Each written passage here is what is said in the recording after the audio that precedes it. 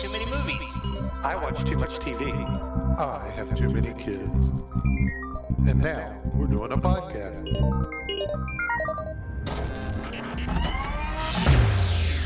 The Discerning Geeks Portal.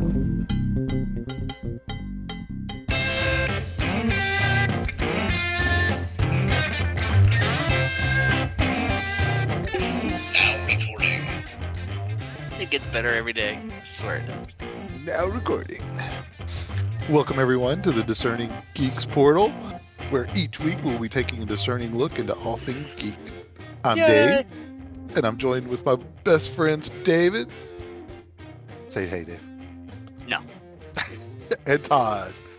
How's it going? And we are the Discerning Geeks. I'm not a singing monkey for you. I know. We'll get that ready. We'll get that down one of these days, probably by the time we change our intro. But we are here. We are the Discerning Geeks, and it is now time to decide which movie we have decided to review this week. And for that, I will turn it over to Todd. Todd, what movie do we have? This week's movie is A Knight's Tale. Yay! Yay! After his master dies, a peasant squire in medieval Europe creates a new identity for himself as a knight so that he can compete in jousting competitions for survival, glory, and to get the girl of his dreams.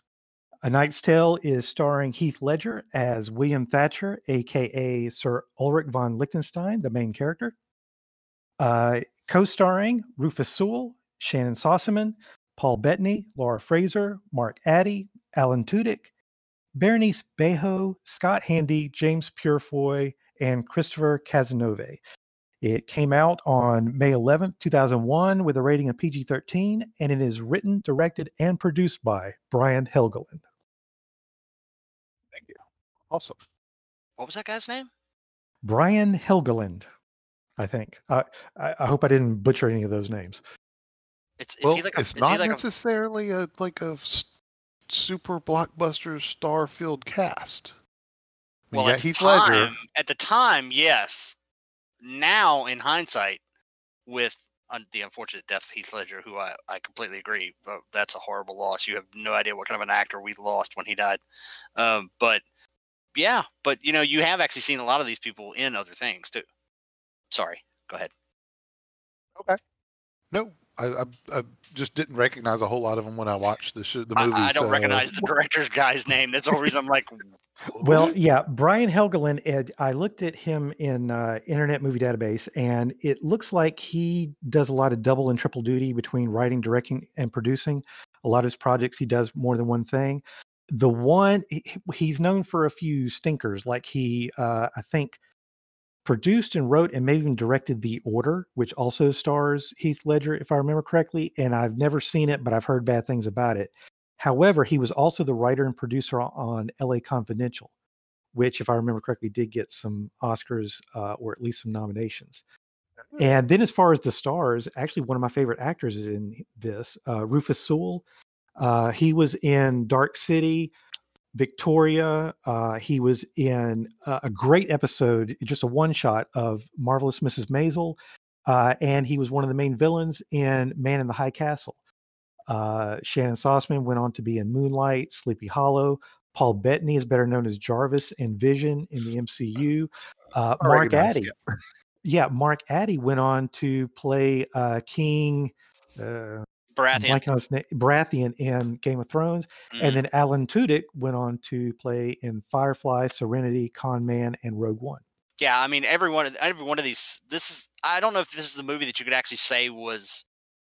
You know how, like, I guess the best example is if anybody is old enough to remember The Outsiders, in which if you watch The Outsiders, every super duper male character that ended up playing from, your favorite Patrick Swayze movie to Tom Cruise movie, et cetera, so forth, every male action star that you could think of was in that film. And this is kind of the same thing. Knight's Tale, for some odd reason, was just that gathering of people that was like, oh, this is a cute little thing, and then went on to wow, So I don't know if it's actually their starter role, because I think some of them were in other things before, but this was definitely a movie where a lot of the people in it went on to other things. I think it was for Shannon Sossman, who played Jocelyn in the movie. I didn't fact check this, but I did read that this was her first big starring role in a movie. So how much she did before that in like TV or commercials or smaller movies, I'm not sure. Well, so what's first impressions? What did you guys think of this movie? Oh, this is great. The movie's just fun. I mean, I love movies like this. They're just fun to watch. It's nothing that's fantastic. It's nothing that's you would like run out the door and be like, oh my god, you have to see this. But it's just a fun movie to watch. It's an interesting take on taking a genre and a type of film like a medieval film and going, what if I made it into a sports movie? And does a very excellent job at it.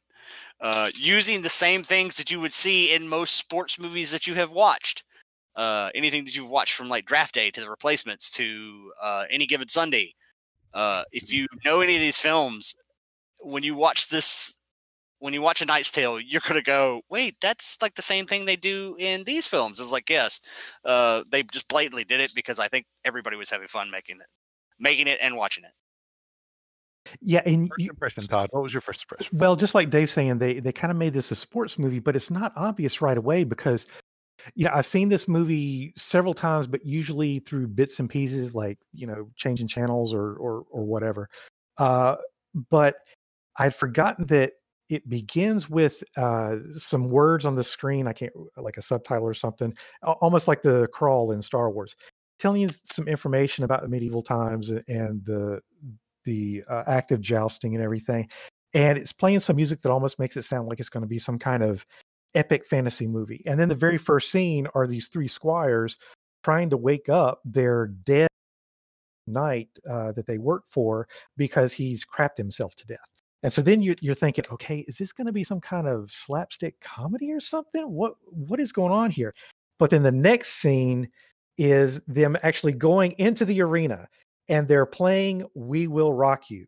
Yeah. And you're seeing people dance and eat food, and that's when you start to get the impression, oh, okay, yeah, this could actually be a sports movie, because by then they've already made the decision to try to take one of those squires and actually enter him in the contest as if he is the knight that has just died. And so that leads me to one of the big strengths in this movie is the use of music. And they incorporate the music in really interesting ways because even though it's a medieval setting, according to a couple sources I read, it's supposed to take place in 1372, but I'm not positive about that because I don't think it's ever mentioned in the movie itself. But it's a medieval setting and the soundtrack is full of these modern songs.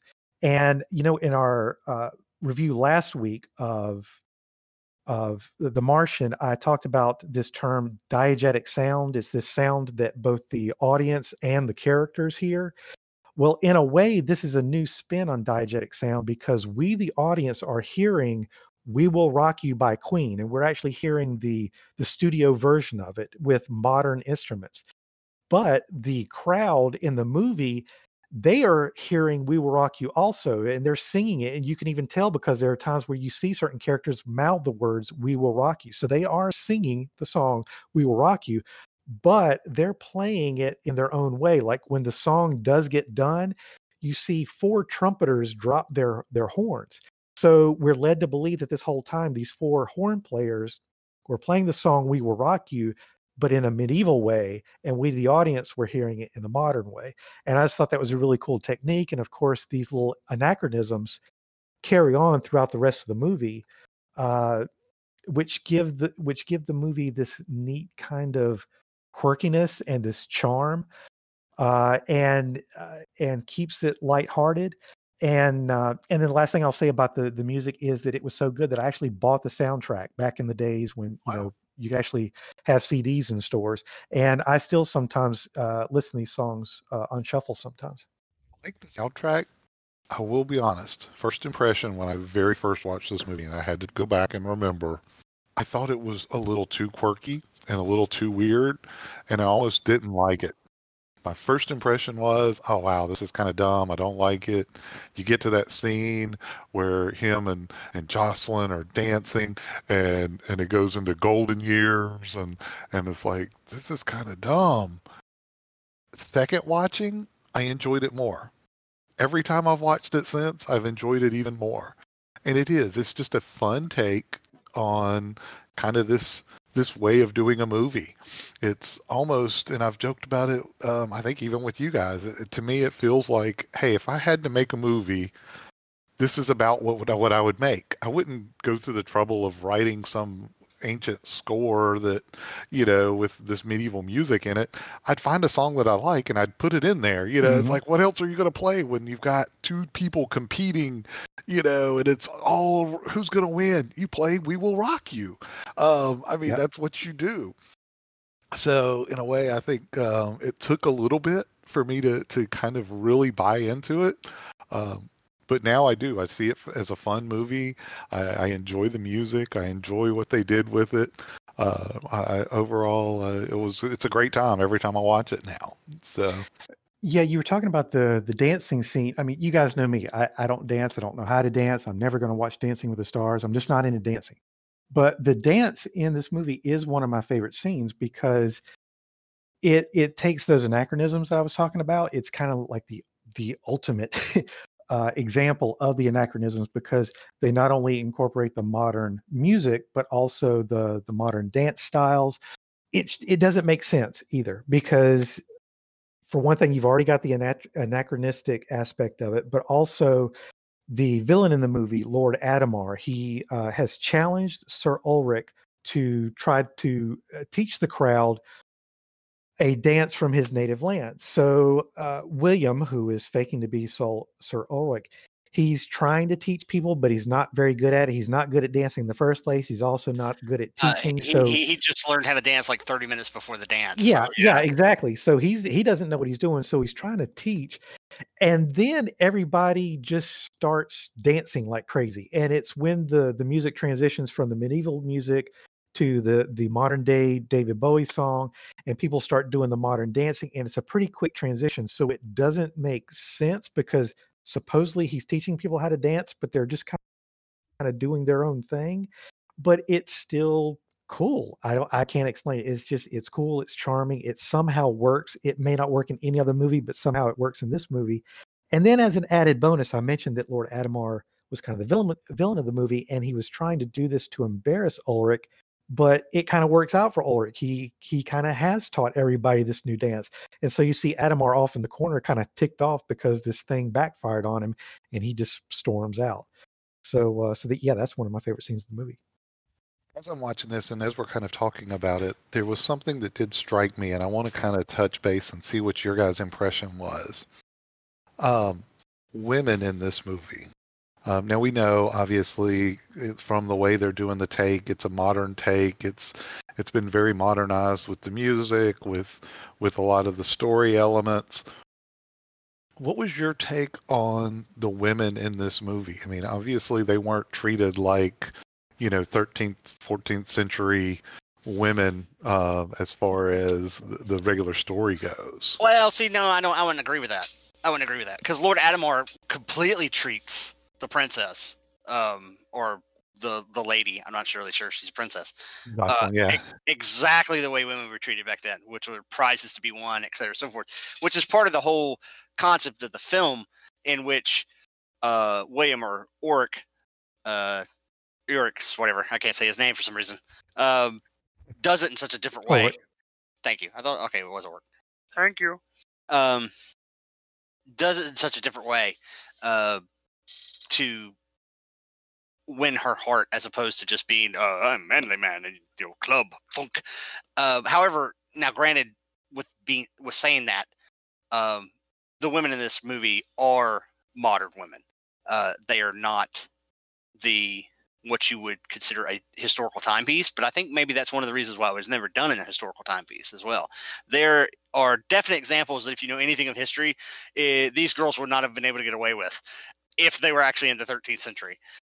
But yet you can kind of suspend disbelief in my mind when you do watch it, because you do understand that she has some standing in this society in which, if she does displease someone, it's probably not going to be to her face, because she obviously has enough power that they're going to let what she's doing kind of slide, and she hasn't really done anything that would warrant anything that we have read about, probably, of, women not being in their place, which I think works. Yeah, I think there's a dichotomy of these characters. There is. That's definitely, I think that some of the characters are acting very out of what would have been the typical role that they were in. But then they also do pay homage to those roles. There's I think even in one scene it's specifically mentioned, are you a woman or a blacksmith? And she's like, yeah, sometimes I'm both. And that was one of my favorite quotes. So you have those moments of kind of paying homage to it, like you said, even with Count Adama trying to win her. He doesn't try to woo her. He doesn't try to he's not trying to do anything but, I'm in negotiations with her father to make her my wife. She doesn't have a say in it. Nobody has a say in it. Even to the point, one of my favorite scenes is where they're writing her the love letter. And, William and all his cohorts are Roland and Walt and even the blacksmith are all standing around with Chaucer writing her a love letter. And there's these moments where it's like, tell her you miss her breast. Oh yeah, women like that. Let's actually try to woo her a little bit.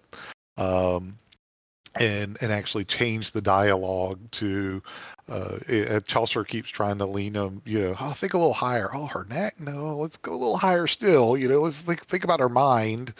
But that wasn't the case back then.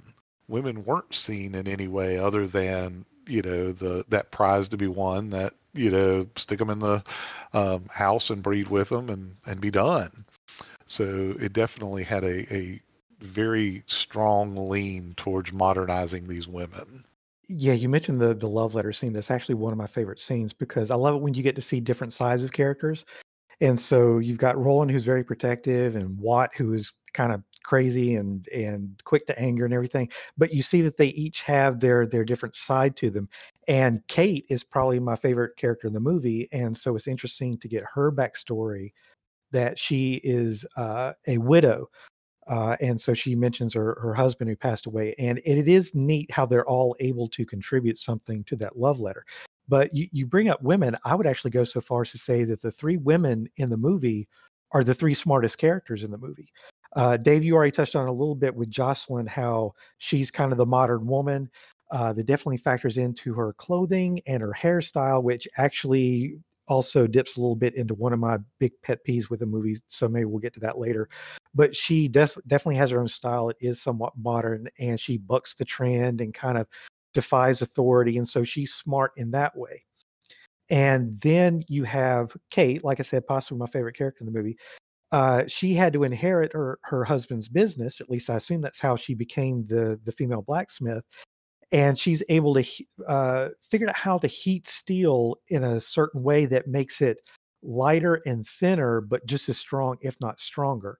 And she also carves her own symbol into the armor, which looks like a double Nike symbol. Yeah, so I thought that was another neat little nice anachronism. joke, I will say. Yeah, that's a nice joke.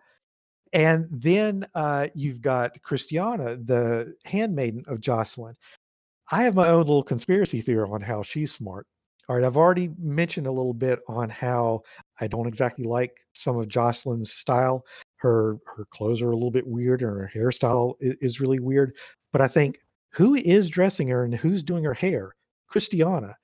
And in any scene that the two are in, Christiana always looks 10 times better. And I'm wondering, is Christiana intentionally making her lady look bad so that she looks better? And so my own little conspiracy theory is that that's how Christiana is smart. She's making herself look better by doing these weird experiments on her lady's hair and makeup and clothing. Just admit it. You think she's hotter. I do. Actually, I can't deny that. Yeah. I mean, they're both good looking. Don't get me wrong. But yeah, the handmaiden is hotter. Which, by the way, my favorite scene. If you really want to go with favorite scenes, here's my favorite scene. My favorite scene is basically Oryk has been trying this whole time to find out what Jocelyn's name is. And this is kind of early in the movie. It's only like in the first, like maybe 30 minutes or so. But eventually, she sends her handmaiden along with Chaucer, who they've just picked up, so that she can now tell Auric, because some things have changed, what her name is. When you watch that scene, of course, listen to it, but do your best to actually pay attention to William's friend. What's his name? The guy that, the one that became Baratheon. Roland, yeah. Yeah, Roland. Yeah, Roland. Thank you. I couldn't remember his name. Watch his face, because Roland's never seen anything that pretty in his life, evidently, because his mouth just drops. And it stays that way for that whole scene. In fact, Chaucer bids the handmaiden goodbye and then reaches over and slaps Roland's mouth shut. That, to me, is my favorite scene, because you can tell that both the handmaiden and Roland actually like each other. And there. Oh, sorry. Go ahead.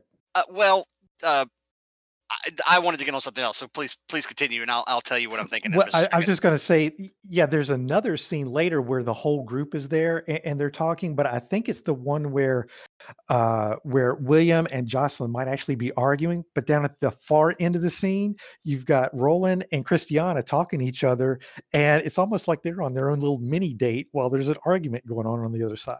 So yeah, I like that little sprinkle in of the minor characters getting their own little moments to shine. Yeah, as we were sitting here talking, I got to think of what are one of the aspects that this makes this movie really, really work, and it kind of hit me for the first time here in the fact that William's crew, his group of people that he ends up gathering around him, are very likable in their interactions, which is very important for a movie like this. But also, what also works is the archetypes they represent. It didn't dawn on me until right now how each of their characters play an archetype.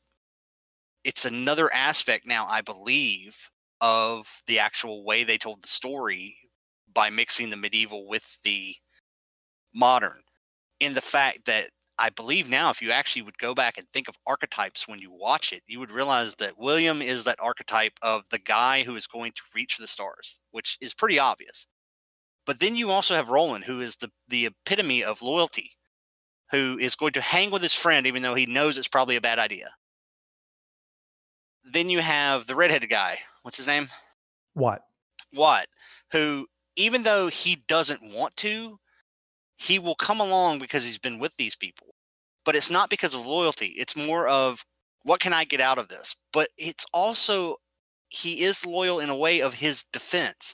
He's that archetype of, I'm the guy that's going to make sure, if I'm going to risk this, I'm going to make sure it happens. Even though it just sounds completely crazy half the time when he's telling, like, Chaucer, he's going to get pain, lots of pain. So that's hilarious. Then you have the Lady Blacksmith, who I believe is kind of that archetype of the person that's always been not quite accepted, showing her ability to be, once she's accepted, kind of letting her power out and opening up to those people that have accepted her. And then you have Chaucer, who guides in this very lofty manner. He has a definite way of looking at the world differently than like everybody else. And one of the prime examples is a great scene where he starts talking about his lord, Auric, and he's saying all these flowery words because he's a writer and they're all very huge and awesome. And he gets done introducing and talking about how great Auric is. And there's just silence because nobody understood what he said. But luckily, Roland was there and he just kind of was like, yay! And that gets everybody started. Yay! It must have been good. The more I kind of think about it, the more I do believe that it may not be exact, and I may not know actually exactly how to word it, but each of the characters in this movie is kind of like that medieval archetype from a medieval type story, in which most medieval stories are not really about a character and exactly how they were. It was more of, what do they represent? It's kind of like what I said in the last episode when we talked about, or another episode where we talked about Dickens and how he made characters that were really archetypes. They weren't characters themselves, as in they had all these different things. They were only purely one thing. And I think that helps this film as well. Well, it's a buddy movie, right? It's like so many others. It's your friends, your buddies, all coming along and going along on this journey together. There's no way that Ulrich or William would have been able to pull this off on his own. He had to have this group of friends around him. He had to have Roland. Chaucer came in late, but serves a valuable role in building up his reputation. And even the Kate, the blacksmith, comes in and gives them that female perspective and all that and that's what he needs to be able to develop as a character. He needs all these different elements from the people around him in order for his character to develop. And we get to see that development some. And I think that's one of the things that I really liked about this movie. Yeah, and that point reminds me of one of my favorite quotes in the movie. It's later when the secret has been found out and William is in, is stockade the right word for it? Where he's kind of locked up in the town square and people are throwing vegetables at him and stuff. Yeah. Yeah. And so the prince comes up. He's kind of in a cloak, but he takes his hood off, takes the cloak off, and everybody recognizes the Black Prince of Wales, Prince Edward. And they've already had a run-in before where William showed him mercy and honor, and Prince Edward never forgot that. So he found out that the secret got out, and he goes up to William, who is no longer known as Ulrich, and he says, "What a pair we make, huh? Both trying to hide who we are, both unable to do so. Your men love you. If I knew nothing else about you, that would be enough. But you also tilt when you should withdraw, and that is knightly too." So I just thought of that when you were talking about all the support he got. Yeah, it is almost tear jerking. I was able to hold it together, but yeah, you were talking about the loyalty and about the group working together and standing by William, and that is kind of the epitome of that. That even this prince sees it and recognizes it, and of course acts on it in the last part of that scene. Yeah. So that William actually does become a knight. Mm. Yeah, it's of the royalty. And I kind of want to take another kind of just a brief dive into what did you guys think on the way that the different classes were portrayed in this movie? My lords, my ladies, and everybody else not sitting on a cushion. Yeah. Oh, I'm sorry. No, that's perfect. Yeah, that's exactly what it is. This movie does a very good job of mixing the both, and I don't think there's any other way you could say it. If you like history, you're going to like this film. I'm not kidding you. If you like history, you're going to like this film. Did something like this actually happen in reality? Not exactly. Not historically, technically. But, jousts did happen. Tourneys did happen. You did have knights that's all they did was go to tourney. So when it comes to portraying like the characters that are not directly involved in the story, it's very, very accurate. The nobles, they're very aloof. They do not like being associated with commoners. Even the people directly under them, the ones that are like kind of like the announcer of the games, same thing. They do a very, very good job of displaying the common people in this time period as their time period. If as a perfect opposite example, when Chaucer gets himself into trouble, spoiler alert, he runs afoul of two gentlemen. Those two gentlemen are portrayed in a perfect manner, I think, from a very historical point of view, to show you what could have happened on the other end. So as far as the lords and the ladies go, even the priest in the church, basically dead on. You watch any other kind of historical film, that's the way those people are going to act, because that's the way they did. And so when it comes from a historical point, from me staring at it, they're dead on, even though you don't meet many. Now, the prince, he's a little different.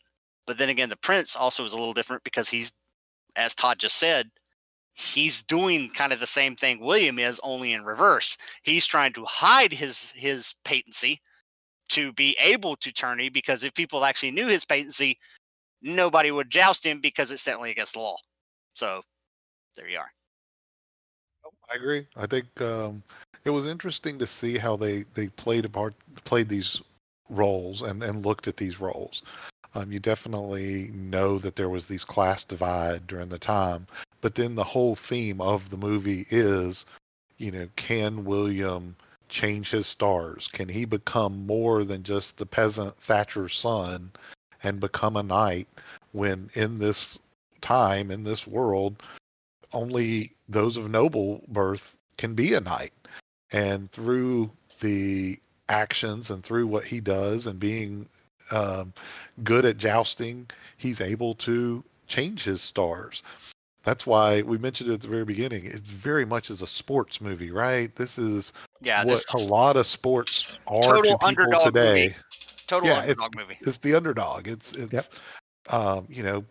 there are many kids right now playing basketball, shooting hoops as the sun goes down, in the hopes that one day they can get out of where they're at now, walk out onto a basketball court, and be the next Michael Jordan. They want to change their stars. And I think that gives people a lot to attach onto and root for in this movie. Yeah, it's I was going to bring up the underdog aspect if y'all hadn't hit it first, but yeah, and Dave, you were going to say something? Well, it's one of those examples where you take the standard basic, absolute basic protagonist antagonist story line and just decide, I'm just going to do this basic story. I know this story works. We all in this know this story works because we have all seen this story work. The underdog rises to the challenge, becoming what he wants to become. There's the evil guy trying to stop him, and he fails. And everybody lives happily ever after. The story works. Why? Because we're human, and we love stories like this. Because typically, at some point, we can all point to somebody and go, that's me, Well, it's even got the same elements of, I think I mentioned at the very beginning, Rocky, Days of Thunder, any of those movies, right? You have to lose in the beginning, right? Then you have this development, this long drawn out process to get where you're better and overcome the obstacles in your way. Part of his obstacles are Jocelyn, his love story. Part of it is his overcoming his birth and being able to really compete to where he can come back in the end and do the ultimate, comeback and ultimate defeat. And he's even jousting without armor, it has to have his lance strapped to his arm because he's been injured to be able to win in those circumstances. It's very much that tried and true, but it rings true for people. It's just too bad he dies at the end. Yeah, there you go. I didn't give the spoiler. I'm gonna have to go back and edit in a hey, spoiler warning. Yeah, spoiler warning. And I can elaborate on this later if we get to a portion of negative stuff. But the whole thing about the no armor and strapping the thing to his arm and stuff, that's actually become a little bit of one of my nitpicks. It's called a lance. Hello. Okay, lance. So I can elaborate on that later, but I've got one more good thing I want to get to. So not exactly a smooth transition. We bounced around a little bit talking about Geoffrey Chaucer. But maybe not mention him by name. It is the same guy that wrote the Canterbury Tales. Canterbury Tales, thank you. And so he knows how, he's good at words. He knows how to write stories, poetry. He's kind of a bard. He's the one that does the patents so that he can actually prove the lineage, so the guy that can get in the games and everything. But he is one of the better characters in the movie. Because everybody else is kind of lower class. You were talking about lower classes. He's kind of a step up, and at the very least, he's got more education or a little bit more creative inspiration. So he's kind of the intellectual side of things. But he also helps bridge the gap between the upper class and lower class, because whenever he announces Sir Ulrich, he always talks to the people in the cheap seats too, and that's already been mentioned. But yeah, I hadn't thought about that till you started talking about it, which was, this movie does do a very good job of transitioning, because I hadn't even thought about that. But Chaucer really is that first beginnings of a middle class. That is the reason why the old way stopped, was that people started dragging themselves out. Sorry to interrupt. Go ahead. Well, but one of the coolest things about him is his introduction. very unorthodox and kind of shocking if you've never seen the movie before, because our three main characters, they're on the road. Their cart is taking up most of the room on the road. They're arguing, and then all of a sudden, you just see this 100% completely naked guy just walking in between. Oh, excuse me, and he pats their horse and just keeps on walking completely naked. He's not even carrying a bag with any possessions in him, no money on him, no nothing. He is 100% completely naked. And that is, like I said, a very interesting introduction. And of course, he that's where they make the arrangement that he will do the patents in exchange for a little bit of food and stuff like that. And then, of course, he has a gambling problem, loses all of his clothing. So there's another scene later where he's naked and they have to bail him out and everything. And luckily, they didn't do it a third time, because I think they could have gone to the well a few too many times. But it was kind of interesting that they did that joke twice. But yeah, that's just one of those things that makes Geoffrey Chaucer a really interesting and memorable character. I don't remember any of their Chaucer from high school. Hmm. One that One that April de Suta. Oh, Yeah, I remember one Yep, that April yep, de yep, yep. Suta. We remember our Chaucer and Canterbury And the Roost Tales. of March. Oh God, who And the knows? root of Mart, the pierced to the We had an rooster. English teacher, ladies and gentlemen, that made us learn the whole preface to Oh, yep. Canterbury Tales, and we had to speak it in own English. Yep. And well, it yeah, might have been required, because I'm not sure we had the same English teacher. I think well, It might be that they yeah. all required it. well, yeah, we didn't have the same English teacher, but they were both evil. They both got together and decided that was what they were going to do. You do understand that, right? But it made They had a it classroom right next to each other just so they could laugh. You know they were doing it. But it might have been part of the required curriculum. Listen to these high school kids. When you Sorry. But Chaucer was, to me, also one of my favorite characters. I thought they played him well. I loved how they included the Simon the Summoner and oh shoot, I forget the other one, Peter the anyone with a bit of a bookish background, you're actually at the beginning of this film, just like I did, first think that you're going to see a film in which you're going to see almost every tale Chaucer wrote from his Canterbury Tales involved in this, because when you see the two gamblers that he owes money to, if I'm not mistaken, there is an actual Canterbury Tale about those two guys. And then later you're just expecting like the milkmaid and what have you, and they don't appear, but there is references to it in where you start thinking, well, maybe this Knight's Tale is Chaucer's Knight's Tale from his Canterbury Tales. It's not, of course, because it's completely different, but it is interesting how that does play in. There's so many little subtle things to this film that if you like it, you're going to end up buying it. And if you buy it, you're going to watch it constantly. And 9 times out of 10, you're going to spot something else, or you're going to think of something else and go, yeah, that fits too. It's just a wonderful movie. I want to hit on a couple of points, because I know as much as I like this movie, and we've talked about it, much as I think everybody liked this movie, I think there are some elements that weren't top, and that we had some concerns, and I want to make sure we have just a couple of minutes before we get into our lightning round to discuss those. Todd seems eager. I'm going to let him jump on one of those. What's one of your kind of things that weren't necessarily the best in this movie? Okay, I've talked a little bit about the anachronisms and how they add to the movie. I mentioned the music. There's also an aerial shot of London near the end of the movie where I noticed it for the first time watching it yesterday. You see a Ferris wheel off in the background. It's made out of wood, but it's right about where the London Eye would be in modern day. I have to go back and watch it. I missed that. Yeah, and the London Eye, I think, was completed and opened somewhere around 1999, the year 2000, and this movie came out in 2001. So it's almost like that's an homage to the London Eye. So there are all kinds of anachronisms that really work. But I've already mentioned a little bit about Jocelyn, the lady that William has this huge crush on, and how she has a very unique and almost futuristic style. And I think it's supposed to be another one of those intentional anachronisms, the things that she dresses, or the things that she wears, and the styles of her hair, but it just doesn't work. It is so annoying. I wrote down all the different times that she appears. I think there are about 10 different appearances, and she doesn't start looking halfway normal until somewhere around appearance number 8.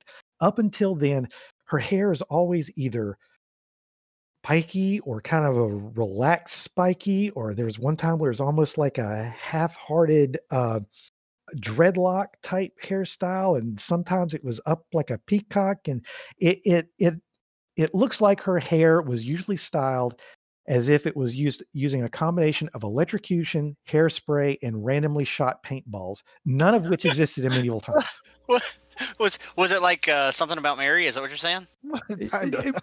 Yeah, kind of. It almost makes you wonder if maybe she used something like that, because there are times where hair is just sticking up, and it's no offense to people who like spiky hairdos or colored hairdos. It's just that's like super modern. That's now kind of modern. I know they were trying to go anachronistic, but I think they just went too far, because it just, in that setting, it just made her look weird and so super out of place that not just William, but also Adhemar, and I think one or two other nobles kind of falling all over themselves over her. It just didn't seem to fit. And then there's also the part where, just as she is starting to like him as much as he likes her, they get into an argument, and the argument doesn't even seem to be justified. It just kind of comes out of nowhere. And I think that there's that portion of the movie where she says, "If you really love me, you will start losing." So then he's got to lose to her, which hurts, and he's super bruised up afterwards. And then she is real flighty and changes her mind and says, "Oh, now you've got to win." It's just, she's kind of annoying too. And it's not until after his secret comes out, and you can tell that she's in it anyway, that she really does love him, and she will stick by him even with his secret out, and that he is just William, not Sir Ulrich. That's when she finally becomes likable, but it's just a little too late in the movie. So I would consider her the biggest fault of this movie. I just wish her character had been designed better overall, both the look and the personality. We can discuss later the aspects and nuances of my friend Todd's bigotry against spiky hair. But you know, I said no offense to people like that. I just said it doesn't work on her in this setting. The only thing I have really a problem with this film is going a little bit too far. And it's stupid. They're just dumb. I'm not gonna lie to you. They're just dumb. For instance, the Nike symbol, that was a little too hard to swallow. Come on. When you watch it, you see it. To me, it's a little too hard to swallow. It's like, no, there's no way she would have just been like, "Oh, I'm just gonna use the two swishes from Nike." No, I'm pretty sure Nike went, "Hey, look, we paid $1 million for this. Put the damn thing on the armor." And they went, "Okay." But anyway, come on, that was a little thing. I said these are dumb. I'm not gonna lie, they're dumb. That, and then the only other real problem I had with the film was the forklift scene at the very end after they beat Adhemar.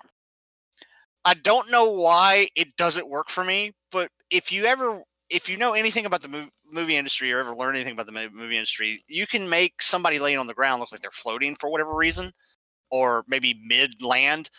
And what you do is you literally like just lay them on a forklift and just raise the forklift up, or have them on a lift of some sort, so where when you're doing a downward shot, they're separated from the ground. To me, I'm like, screw it, that guy deserves to be in the dirt. And so it's not emotionally satisfying for me, is the reason I have a problem for it, because I think they ought to be looking down at him and he should be just absolutely in the dirt instead of kind of like hovering over it. Now, I don't know if that was a good hair day and they didn't want to do that to him, or maybe he had other shots to do that day, which maybe they did, maybe he did, and they didn't want to mess it all up, and that's the whole reason they decided to do it that way. But for me, I would have liked to have seen him just like, just kind of like Loki at the end of like, Avengers, after the Hulk like just throws him around and he's like, "Arr!" That's what I wanted to see. But that's me. Anyway. Well, that same scene was one of my nitpicks too. It's Adhemar's vision, I guess. That's why I don't like it. I'm not sure what it is. Is it a vision? Is it a hallucination? Is it one of those things that's just there for the audience, for our purposes, and he's not actually seeing it? I don't understand exactly what it is, because it would be one thing if it were just him versus Sir Ulrich. But in that vision, hallucination, whatever, he is seeing all of William's people say something to him first and use his own words. What were the words? You have been weighed, you have been measured, you've been found wanting. And they use those same words against him, but it's one by one the people on William's team. But we've already talked about the class distinctions, and Adhemar would never pay any attention to any of the people on William's team. So he like those people would be invisible to him. So it almost makes me wonder if maybe the way they shot those last few scenes was Adamar falls off the horse, then they each come over to him as he's on the ground and they say that to him, and for some reason it interrupted the flow of the ending, and maybe they edit it in as a vision or hallucination, but it just feels out of place. I like you, I wish it would be gone, but for a different reason. I didn't like that. I didn't think it worked. I think for me, and I think it was the reason that I had an issue with it the first time I watched it. Whenever you're watching any good movie, you have an area where you have to kind of turn off your own little bit of disbelief.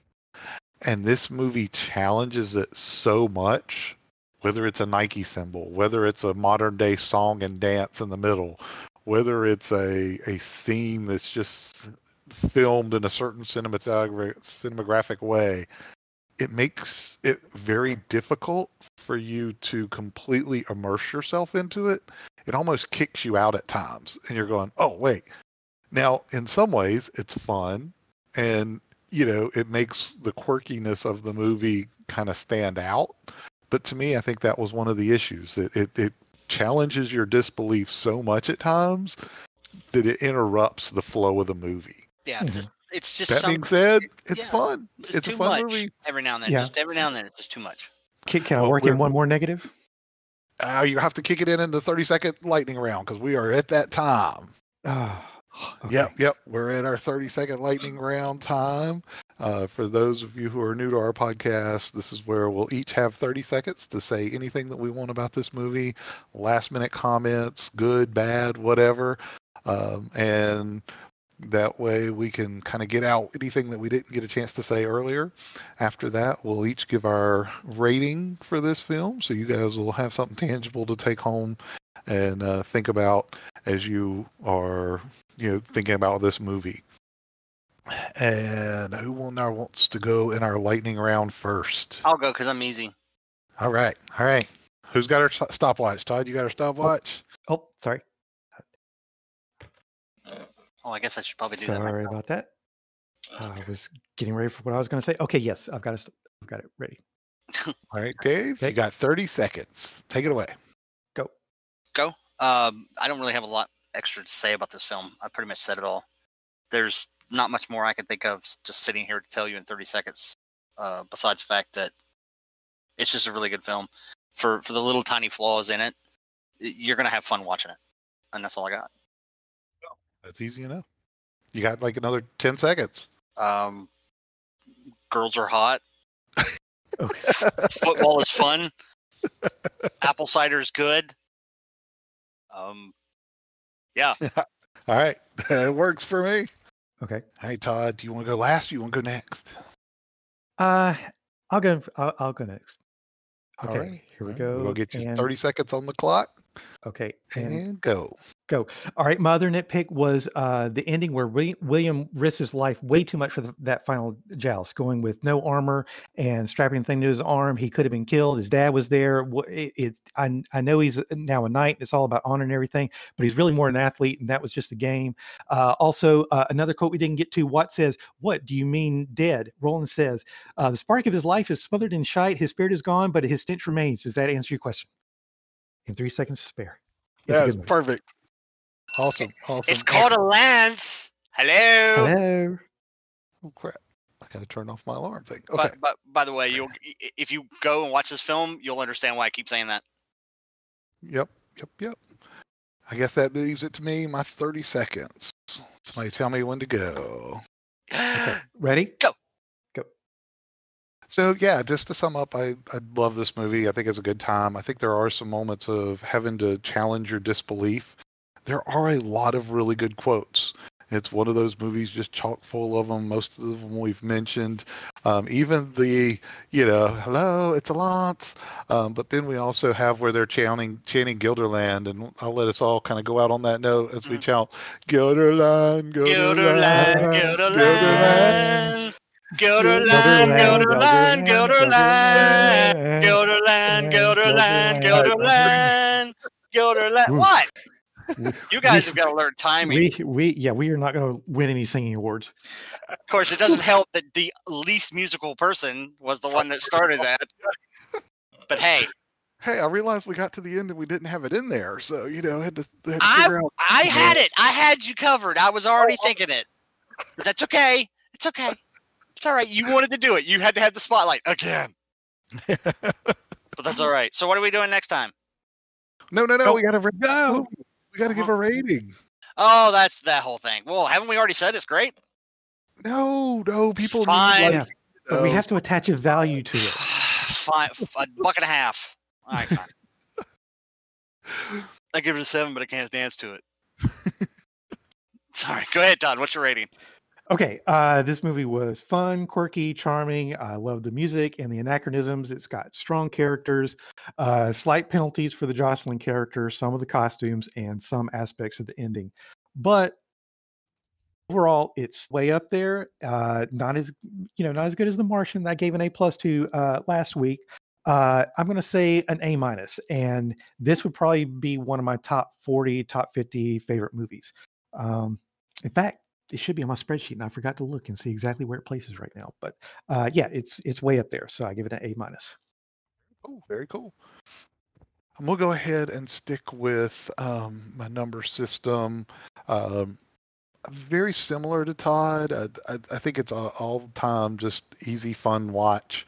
Nothing that you're going to think, hey, this is something we need to teach how to make a movie off of. It's not one of those that's changed an industry in any way, shape, or form. So I give it a good solid 7 out of 10. Okay. If you're following me for movie ratings, you're either going to be very happy or very disappointed, because this movie rates the same level as Martian. Go see it. Pay full price for it. Pay matinee. Does not matter. Watch it on a Saturday. Rent it. Buy it. I don't care. You need to see this movie. You should just see it. Because it's fun, and that's how lots of times I base a lot of my decisions on. Is it fun for me to watch? If it's fun for me to watch, I don't give a crap how much money I spend for it. And so, to me, this is on the same level as Martian. Now, if you compare the two together, of course not. Knight's Tale is going to be below. But basically, this is another movie I would say, if you have the chance to go see it, go see it. It does not matter. Like I said, if it is 8 o'clock at night, you're paying full price, or matinee movie, you're going to enjoy it, and you're not going to feel like you wasted your money. I like it. So we're going to finish our podcast like we do every week, with each of us suggesting the movie that we would like to review next week. Yes. Anybody have a top choice they've been thinking about for a week that they want to throw out there that we should do next week? Killer Clowns. The Lake House. Oh, The Lake House. Oh, that you know what? I have to actually ponder that one, Todd. I really do. Even though I shouldn't give it away, but The Lake House. Yeah, I hadn't thought about that one. Well, I love Sandra Bullock, and Keanu Reeves is underrated, and in fact, that movie's underrated. Now, there again, I think I've only seen it once or twice, and it was a long time ago. No. Complete agreement. Yeah. Every once in a while, I hear people say, "Oh, that Lake House is terrible." Yeah, no, it's not. No, it's not. Time traveling movie, kind of, in a way. Somehow. Yeah, letters from the future. Yeah. It counts. Yeah. Okay. Yeah, a magical mailbox that transports messages back and forth. We're uneducated. Great. Now we're gonna hate letters. It's not funny, man. It's like, sorry. If I had to guess one, how about Men in Black? Ooh. There was kind of like a wait, hold on, and a Are you talking original Men in Black or the new one that came out? No. Which, to be honest, I only saw that once. I think they called it International or something. They called it Men in Black International. So it's kind of a sequel. It's not really what you know. There's Men in Black, then there's the second one, and then there's that one. I think.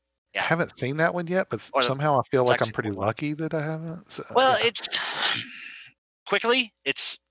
it's not as bad as it could have been, but when you compare it with the first three that you fell in love with, or really the first one, it's very weak.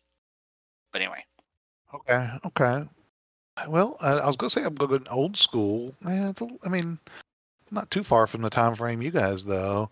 I'm going with, Michael Keaton Batman. Ooh, that is Okay. that's high school days, isn't it? Michael 1989. Keaton, 1989 Batman. Oh my God, Yeah. that's freshman high school days. A very interesting Joker. Not quite Heath Ledger, right? Because we have kind of a Heath Ledger tie in here, but That's true. That's true. But yeah, maybe that's why I'm kind of thinking about Heath Ledger, but he wasn't in this one. Yeah. Well, we'll just have to decide, and everybody will have to find out next time. All right. Well, this is the Discerning Geeks signing off. You guys have a great evening. Bye. Bye. Greetings, lords, ladies, and knights of geekdom. Thank thee for listening to the second episode at the Discerning Geeks portal. If you'd like to contact us, our email address is discerninggeeks@gmail.com. Look for us on Facebook at Discerning Geeks Portal and on Twitter at Discerning Geeks. We're just getting started, so continue checking back as we add new content. Until our next joust, I'm afraid without any more of you whatsoever, be well, stay safe, and continue enjoying whatever makes you a discerning geek.